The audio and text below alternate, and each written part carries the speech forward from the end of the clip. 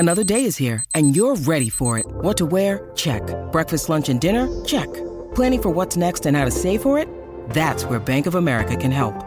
For your financial to-dos, Bank of America has experts ready to help get you closer to your goals.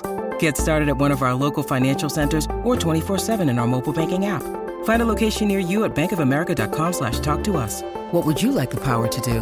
Mobile banking requires downloading the app and is only available for select devices. Message and data rates may apply. Bank of America N.A., member FDIC. Mother's Day is around the corner. Find the perfect gift for the mom in your life with a stunning piece of jewelry from Blue Nile. From timeless pearls to dazzling gemstones, Blue Nile has something she'll adore. Need it fast? Most items can ship overnight. Plus, enjoy guaranteed free shipping and returns. Don't miss our special Mother's Day deals. Save big on the season's most beautiful trends. For a limited time, get up to 50% off by going to BlueNile.com. That's BlueNile.com. When you need mealtime inspiration, it's worth shopping Kroger, where you'll find over 30,000 mouth-watering choices that excite your inner foodie. And no matter what tasty choice you make, you'll enjoy our everyday low prices, plus extra ways to save, like digital coupons worth over $600 each week. You can also save up to $1 off per gallon at the pump with fuel points. More savings and more inspiring flavors make shopping Kroger worth it every time. Kroger, fresh for everyone. Fuel restrictions apply. Hello and welcome to another podcast from fantasyfootballscout.co.uk. My name is David and today we're going to have a look at some of the key stats from Saturday's matches as Game Week 12 got off to a, I guess, predictably dull start. Now, some of you might be out there sat there with very few points in your team. I've got 7 at the moment at the time of recording, which is, of course, after the Saturday matches but before the Sunday ones. And if you haven't seen, actually, Az, who famously got 11 points last game week, is actually on 11 points again. But thankfully, we're at these sorts of numbers at the halfway stage of the game week, and we've still got a few left to go. However, with some of those games already played, there's plenty we can learn about game week 13. Now, appreciate we've got an international break coming up. We had some big games on Saturday. They still had some big impact on FPL thoughts moving forward. So let's have a quick look now at some of the key lessons that we learned from Saturday. So we shall start with Saturday's early kickoff, which of course saw Wolves beat Spurs in somewhat dramatic fashion. But the stats for this game were actually quite interesting because even though Wolves didn't actually get either of their goals until stoppage time, and of course won the game 2-1, they actually outperformed Spurs for a number of metrics in this match. The first of those, of course, was the big one, XG. The final score on that one was 2.15 for Wolves and 0.70 for Spurs. So despite Spurs leading for pretty much the whole match, it very much shows that Wolves deserved to win the game, which of course is an interesting development this season because we've known Spurs to be a really good team for getting results, getting us fantasy points, but it wasn't to be at Wolves on Saturday. And of course, probably is going to be some mitigating factors about that, which probably seem fairly obvious, but we'll talk about them in just a second. Before we go any further, I'll just go through some of the more player-specific numbers. So the most persistent shooters in this game were Lamina and Cunha of Wolves, 3 shots apiece. The only Spurs player who had more than one effort on goal was Brennan Johnson. He had 2.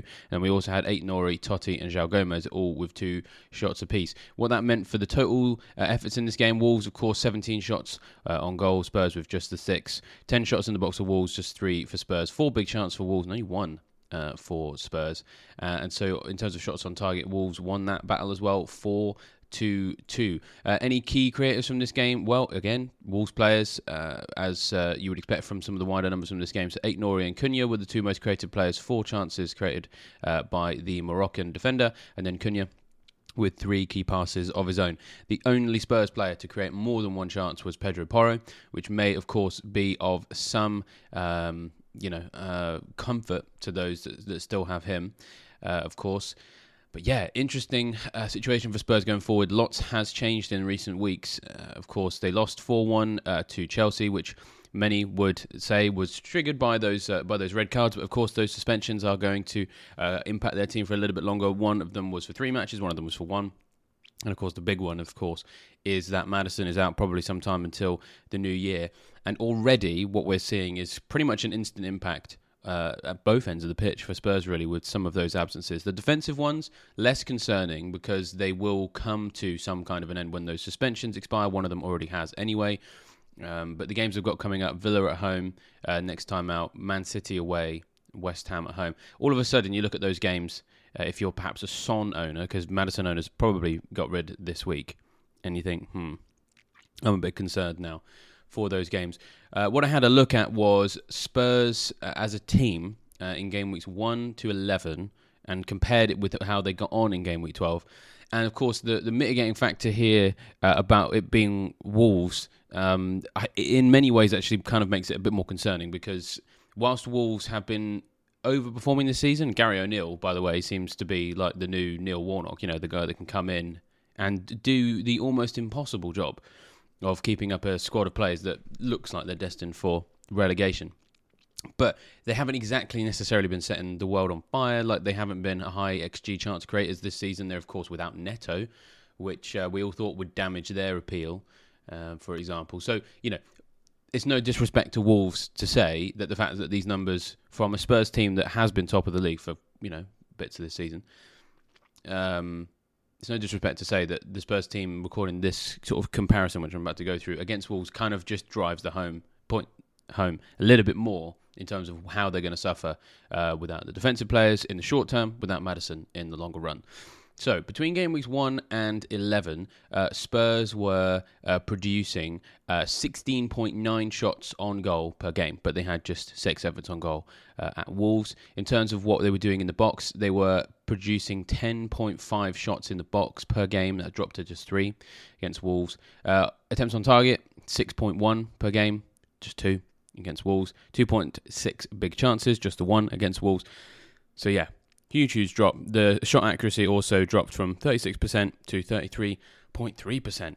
So yeah, the drop-off in the numbers here, vast in pretty much every instance with all of them. The only one that has dropped by... The one that's dropped by the least amount is big chances from 2.6 down to 1, but that's still basically a drop of over 50%. So yeah, it's very, very obvious from anyone who watched the game, from anyone who followed it, and also if you didn't have a chance to follow it and you just kind of need some updates on how it went from a numerical perspective. Yeah, Spurs without Maddison really struggling, which, as I said at the beginning, seems obvious, but it's worth noting that is the case right now. So people with Son owners probably a little bit concerned. I've seen a few Son owners out there thinking, Son without Maddison, is he going to be as effective? Well, yeah, just one shot from Son in this game outside the box. Wasn't a big chance, wasn't on target. And that's below his numbers this season. And typically, he has statistically performed better away from home anyway, because he is a player who is best at exploiting space behind defences and kind of taking advantage of the fact that when they're away from home, Spurs, they're usually facing teams that aren't necessarily always sticking everyone behind the ball and trying to defend from deep. And the thing is, Wolves very persistent in this game. So Wolves came out of their shell a lot. So, even in spite of that, they just couldn't get Son doing his best work in this game, and in all likelihood it's probably because Maddison wasn't there. Now, Lo Celso was talked about as the best like-for-like replacement. He only played 23 minutes, he had 1 effort on goal and didn't create any chances, so there is a huge void there in the team, which in many ways we already knew was there, because we always said Spurs had never really replaced Eriksen in the last few years. Maddison is the closest thing they've had to an Eriksen for a long, long time. Yeah, the next 3 months, I think it's going to be a challenge. The only player who perhaps we might want to consider, he's been talked about a little bit on the General's Orders podcast, because of course he's in contention for Sonny Soldiers, with the word Son in his name, is Brennan Johnson, who came in for this game because Richarlison is also out, which we haven't really talked about actually, but yeah, he's also out as well. But it is advantageous for Johnson, who does seem to keep popping up with attacking returns when he's involved. Now, he got 2 shots on goal in this game. He was the most persistent Spurs shooter. He was the Spurs player who had the highest XG in this game. And got a goal, of course, in the 3rd minute, which means that he now has attacking returns in 2 of his last 3. And that was only his 5th start of the season. We would expect him to be starting a lot more games in the absence of Richarlison, who's also got this injury. So while the team may suffer, let's keep an eye on Brennan Johnson, who seems to be able to get something when he's in and around the team, and will be starting games more. So it's definitely worth keeping an eye on him. Moving on to the 3 o'clock games, we'll of course start with Arsenal against Burnley. Of course, alphabetically it comes next, but also of the 3 games that happened at 3 o'clock, do feel this one is the most important one from a fantasy perspective. And interestingly enough, I do actually need to start this with an apology to Vincent Kompany. I, going into this game, said that Arsenal should annihilate Burnley. Those were specific words I used on a couple of videos in the last few days, based on the fact that Burnley, I hadn't seen them yet really do much work in terms of sticking people behind the ball and attempting to defend in numbers when they play anybody, which I always felt was what they were quite good at doing in games against bigger teams under Sean Dyche, and with Kompany turning them into more of a possession-based, almost Man City-style inverted fullbacks, high press kind of team in the Championship, and very much a declaration as they came up that wasn't going to change in the Premier League.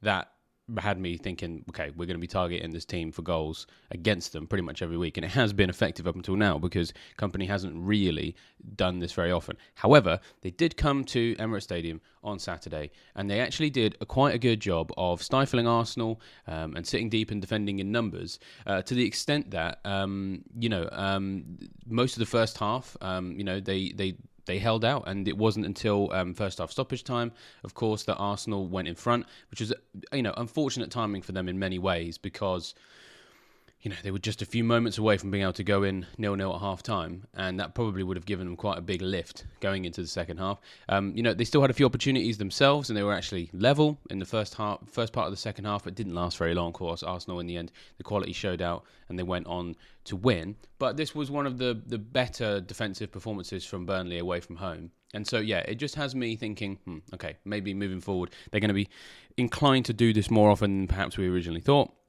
Learned their lesson from some of the things that have gone on so far this season. Probably going to see this more likely to happen for Burnley away from home than we are at home. I think I was having a look actually when I was doing my transfers on Saturday morning at Burnley goals they concede at home, because I actually signed Bowen in the end as my Maddison replacement, and he's going to Turf Moor next week. Burnley are more susceptible to conceding goals away from home because, of course, that's where they're more likely to try and play some football and get caught out. So, for now, I think away from home, we can maybe expect them to try this type of football in some of these games. And it was, it was semi-effective as well. I mean, there was people out there who captained Martinelli, of course, from this game, ended up blanking. There's some interest in Arsenal attackers, and I think a lot of people would have expected a bigger scoreline. I think they would have expected Arsenal to score much sooner than the 46th minute, for example. So, as I said, kudos to Burnley for being able to sort of prove some of us out there wrong with the way the team played. However, Arsenal, of course, did get the job done, and there were some fantasy winners here, which is definitely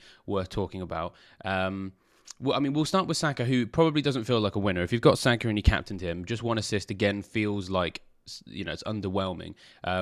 This is actually the first opportunity I've had to be on any kind of content since those decisions. And so if you were, waiting on tenterhooks to find out what I did with my team, apologies for that. Just been a busy few days. I actually, in the end, didn't captain Saka, and that was more to do with the injury flag on him going into the game. I just felt that there was a possibility that he doesn't play at all, and I wanted to be in control of who my captain was. So in the end, I went with Haaland, having seen the way Chelsea defended against Spurs before the sending off. I kind of feel like there's maybe an opportunity for Haaland there.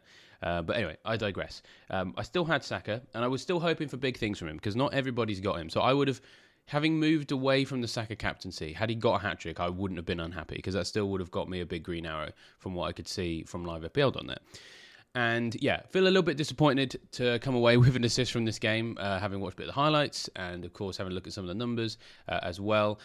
Saka came close to scoring in the first half. He also could have got an assist if Havertz did better from a corner, for example. So there were other opportunities where Saka could have maybe come away with, 2 or 3 attacking returns from this game. And when we look at the numbers, it's a return to Saka being what we want him to be, which is someone who's consistently having efforts on goal, consistently creating chances. We'd seen a downturn in his numbers, just one shot in the 3 games prior to this one. But he finished the game at the Emirates Stadium, joint top for shots on goal, level with Trossard and, funnily enough, Gabriel. 2 shots in the box. Only Trossard in this game had more efforts in the box than Saka. Only 1 effort on target, admittedly. So it's not, back to the best levels that we want. But the persistency is back, at least for now, which is important. So it was one effort on goal, but not actually those players in this game had loads of efforts on goal, on target, I should say. Rodriguez and Trossard were the only two players with more than one apiece. Distribution was also looking good for Saka as well. He was the top creator in this match. 3 key passes, 2 of them were big, so he was top for both of those. And in terms of expected goal involvement, he was in the top 3 as well. Trossard and Saliba also joining him in the top 3. So, firstly on Saka, if you've got him, he feels like a probable hold for the next few weeks. Brentford away, Wolves at home, Luton away in the next 3. The Brentford game's not amazing, but Wolves and Luton, if Saka can just keep this form up, great. He, I think, is in the England squad, so as long as he doesn't get injured there. And as we always say, we've said on a lot of videos, it's not just me, a couple of our contributors have said, he's basically got to be borderline dead for him to not play. So once again, we have continual proof that even when there is a slight doubt around Saka, he's very likely to just start the game and look like the best player on the park anyway, because he's just incredible, absolute beast. So bittersweet Saka updates from this game. Didn't get as many points as he should have done, but actually the fact that he looked good and came away from this match probably underperforming from an FPL perspective is better than him coming in and kind of performing in line with his XG in terms of like having done nothing, which is what we'd seen of late. So it's the right signs of improvement that we want to see from Saka, and that's good. So we have to be Saka owners. I think we have to be semi-satisfied with that. Saka captainers probably won't be, but yeah, that's what we wanted to see. We wanted to see a bit of improvement from Saka. Now, we do have to talk about Trossard, who was seen as a bit of a punt from this game because, of course, a few injuries in the front lines means that he was more likely to get involved in this one. He came away with a goal and assist, and he at the end of last season, he was the player that had the most attacking returns between, I think, Gameweek 30 and the end of the campaign for Arsenal, despite not actually starting all that many games. We knew that when he was given the opportunity to start games, he was going to do something. He actually started up front in this one with Martinelli on one side, Saka on the other. Looked very, very good. Already talked about some of his numbers in this game. He was in the top 3 for some important stats like shots in the box, and of course expected goal involvement as well. The question then becomes, how long can we actually trust him to start in the team?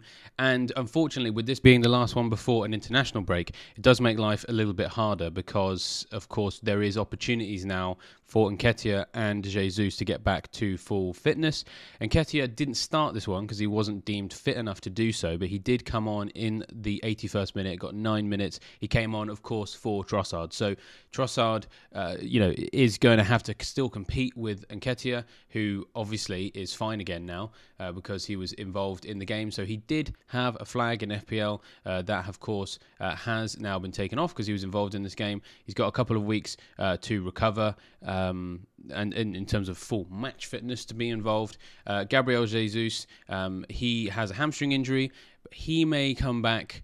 He's got 2 weeks now to recover, and that might be enough to get the bulk of the work out of the way. So it's going to be difficult to be too excited about Trossard moving forward in terms of how often he's started. This was actually Trossard's first and only league start of the last 4, and it was the most minutes he's played all season. His previous most minutes played was 66 minutes away at Everton in Game Week 5. Now, he did score in that game. So when he does play more than 60 minutes, which he's only done twice, he does score. And as I said, we know that when he's on the pitch, he is very effective. He was very, very good in terms of his per 90 stats in the last season. It's just that he's also capable of 11-minute cameos in the 1-0 defeat against Newcastle, a 24-minute cameo in the 5-0 win against Sheffield United, where he got no attacking returns. You know, he is capable of doing that. 45 minutes against Fulham. Started that game, actually. Came off at half-time. No attacking returns. So he is still capable of that. It's very boom and bust. Now, he was a good option for this one because you could sort of, be fairly confident he was going to start based around the team news that we had going into this one, but we're not always going to be blessed with that information. So it makes it difficult to be able to push him forward as someone to consider at the moment. Let's go to Selhurst Park now, where, unfortunately, those of us who doubled down on the Crystal Palace defence, that's me. I signed Johnston this week as my Flecken replacement to go with Anderson in the hope of getting a clean sheet here. I feel really annoyed with myself because it made some sense, but I was nervous about this one because Everton have started to, really get going this season, and they have been scoring goals when we don't expect them to. And it took them just 1 minute. It took them just 1 minute to bust that clean sheet at Selhurst Park with Mykolenko getting the opening goal. And yeah, they scored 3 in the end. And the thing that sort of leaps out at me from this game is they didn't win the XG battle here. So it was 2.17 for Crystal Palace, 1.53 for Everton. So first things first, I think we can't really see Crystal Palace as a low-scoring side anymore now that Eze is back. I think kind of anticipated that, really. He really does make the team tick. So good XG from them for this one. But also, Everton are just getting very, very good at doing the job. They are very, very good at playing direct football and not necessarily, being the team in the game that controls it in terms of the possession, or even the team that persistently is having efforts on goal. And the numbers really demonstrate that quite well. So it's about understanding it's not about the quantity of efforts, it's about the quality as well. You should always look, when you're looking at numbers, looking at the quality of shots. So Everton in this game, 32% possession, and they won. And, when you consider that they had just 8 shots on goal to Crystal Palace's 13, 5 of them were in the box, and Palace had double that with 10. Palace created 2 big chances, but Everton created 3, and they all went in the back of the net. And that basically is Sean Dyche football down to a T. You don't create as much as the opponent. You don't even really control the game. You just hit at the right moment. And that's what they did. And we have to be wary of that moving forward. And they've had some good results of late. And this is why I'm annoyed with myself, because in a way, I've kind of seen this coming. And, despite that, I still decided to double down on the Palace defence. I was trusting their defence too much. Now, their defence moving forward, you've got Luton away next, and then you've got Bournemouth at home in 15. So those 2 games in particular, it's definitely not the worst thing in the world to have him in your team. Sam Johnstone, that is. He did only get 1 save in this game. So unfortunately, this is one of those games where it's like Everton weren't going to offer him the opportunity to get much saves because they don't have too many efforts on goal. I'd like to think that other teams will trouble him a little bit more when he's got the harder games. But anyway, I digress. Everton's recent results, what have they been like? Well, they drew 1-1 with Brighton. They beat West Ham away from home, for example. So they are, and they won 3-1 away at Brentford. That's when things really got going for them. That was in game week 6. So we know this team is capable of going away from home and causing problems. And so when we look at who they're playing in the next few weeks, well, they've got Man United at home next, they've got Forest away, Newcastle at home, Chelsea at home. You may well look at, if you've got players from those teams, and when you see Everton on the season ticket, you're sort of preconditioned to think easy fixture for my defence and my attack. We absolutely have to remove that assumption now. We've been talking about removing that assumption for several weeks, but this right here, pardon the pun, crystallises it, to be honest. So, yeah, we just have to be wary of Everton and what they can achieve. And I've been thinking about investment in their team for a while. Their fixtures aren't good enough yet, but when they are, maybe. Defensively, they could be worth some investment in a rotation between game week 17 and 22, when they've got Burnley away, they've got Wolves away, and they've got Fulham away. 3 of the games in that 6-game run. A defensive rotation of a Mykolenko or a Tarkowski or something could be quite effective. So it's definitely worth keeping an eye on that idea. So yeah, that's kind of the main takeaway from this game from an Everton perspective. From a Crystal Palace perspective, as I said, with Eze back in the team, we are seeing Palace with their mojo back, which is good.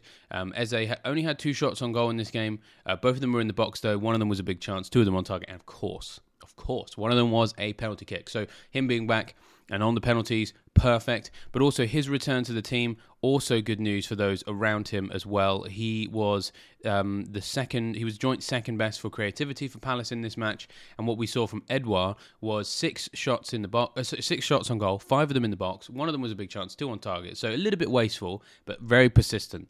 And so 5.5 million.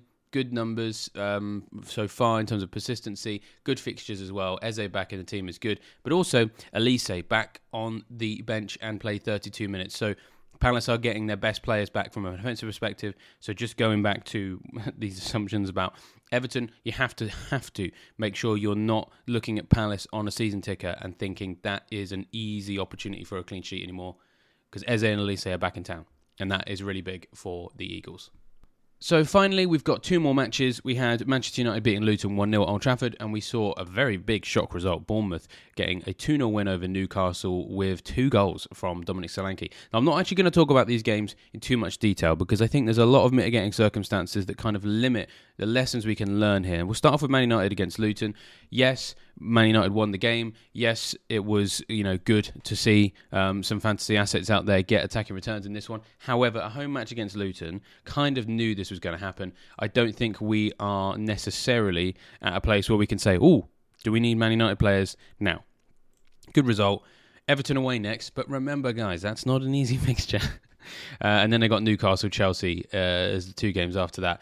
I'm not sat here feeling like I need to be too reactionary to that United game. So if you want a bit more information on that, if you want to have a look at some of the numbers from it, if you've got Fantasy Football Scout membership, then head to the members area, go to the matches section, head to Gameweek 12, have a look at the match data from that match. If you haven't got your membership sorted, head to the website, get yourself a package that's right for you, and get 20% off at the moment, which hopefully is going to be helpful. And yes, the Bournemouth game, a shock result, yes, but in many ways, Newcastle are really down to their bare bones. So I suppose I'm saying this more to myself. Maybe we shouldn't be too shocked that the season is really catching up with Newcastle. Now, the flags they currently have: Dan Burn, he's out till January. Sven Botman, he's got a knee injury. We don't know when he's back. Matt Targett, he's got a hamstring injury. He's out till February. Almiron's got a yellow flag from his hamstring. We've got Jacob Murphy, not back until January. We've got Elliot Anderson, not back until the 23rd of December is the current estimate. We've got Harvey Barnes out till the end of the year. We've got Tonali out for the whole season. He's suspended for some off-the-field issues. Isak is not expected back until later this month. Wilson also has a yellow flag as well. And so they really are down to their bare bones. And in this one, what we saw was, of course, Anthony Gordon playing in a nice attacking role. But with a lot of those players missing, it did impact what they were able to achieve in this game. So despite the fact they were going away to one of the worst defensive teams in the Premier League so far this season, very much in the bottom 3 for all of the defensive data so far this campaign. They were also in the bottom 5 for those same numbers over the last 4. So it's season form and recent form. This Bournemouth defence was primed to get destroyed, and that's not what we saw. Bournemouth absolutely dominated this game from an offensive perspective. They didn't have as much possession as Newcastle, but it wasn't far apart. 47% possession for Bournemouth, 47.4% possession for Bournemouth, 52.6% possession for Newcastle. But 19 shots for the hosts, 15 of them in the box, 3 big chances, 10 on target. Newcastle had just 8 shots, so less than half, 4 in the box. So again, basically, way less than half. It's almost a quarter of how many efforts in the box. Bournemouth had no big chances, 5 shots on target. And so, from those numbers, it's just no surprise that Bournemouth came away as deserved 2-0 winners. Solanke was the most effective in terms of the expected goals, 1.27 goals he expected to be involved in. He had 4 shots on goal, 4 of them in the box, 2 big chances, 2 on target. The most effective Newcastle attacking player, well, we had Matt Ritchie with a 65-minute appearance, 2 shots, 1 in the box, and he was level with Sean Longstaff. He played the whole game, 2 shots, 1 in the box. And you had, 3 Bournemouth players that outperformed those. Those 2 Newcastle players I mentioned, they were the only ones to have more than 1 effort on goal. Now, Newcastle have been worse away from home than they have been at home this season, but this is quite unnerving in terms of what's left at Newcastle in the wake of this humongous injury crisis. And so it does make me a bit nervous about investment in their players moving forward. I'm now not thinking about... I don't feel quite as naked without a Newcastle defender at the moment because of the way they've defended in this one. Their fixtures are kind of not amazing. This one was the nice one of the next few. So Chelsea at home, game week 13. United at home, game week 14. Everton away, game week 15. That's a hard game now, as I said. Spurs away in game week 16. So the next 4, if you don't have a Newcastle player right now, I don't think off the back of this and the injury crisis they've got and the fixtures they've got, I don't think you need to be scrambling to get a Newcastle player in. I can understand if you sign Gordon this week because this was a plum fixture, but I think we were all quite taken aback by just how impacted Newcastle have been by their injuries. So yeah, quite a concerning one in that regard. For them from that perspective. And then for Bournemouth, well, let's just see. Solanke has had the opportunity to do well in recent seasons. how much of this was Newcastle being bad? It's hard to say. In fact, I don't even know what Bournemouth's fixtures are, so I'm just going to double check what they are now. They really have been off the radar for some time. Well, they actually do have Sheffield United next, so maybe if you want a nice little 1 week punt, then Dominic Solanke could be worth a shout. But then it's Villa at home, Palace away, United away, before you then get to Luton at home, Forest away, Fulham at home. That maybe that run there in Game Week 17 is maybe when you might think about a Bournemouth player. But for now, I think we'll probably keep them off the radar, if that's okay with you. Now, that's everything that I've got for you on this halfway point of Game Week 12. Although obviously a lot of these numbers will still be useful for you if you're listening to this after the Sunday matches, because of course you've got the international break coming up. We'll still have plenty of content, so keep an eye on the channel, and yeah, we'll have plenty of things out.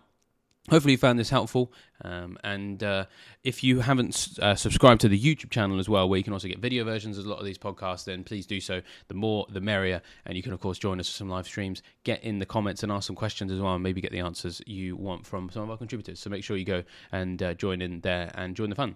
But with that, I shall leave you fine, folks, to enjoy the rest of your Game Week 12 or the rest of your international break, depending on when you listen to this, and I shall see you next time. Goodbye.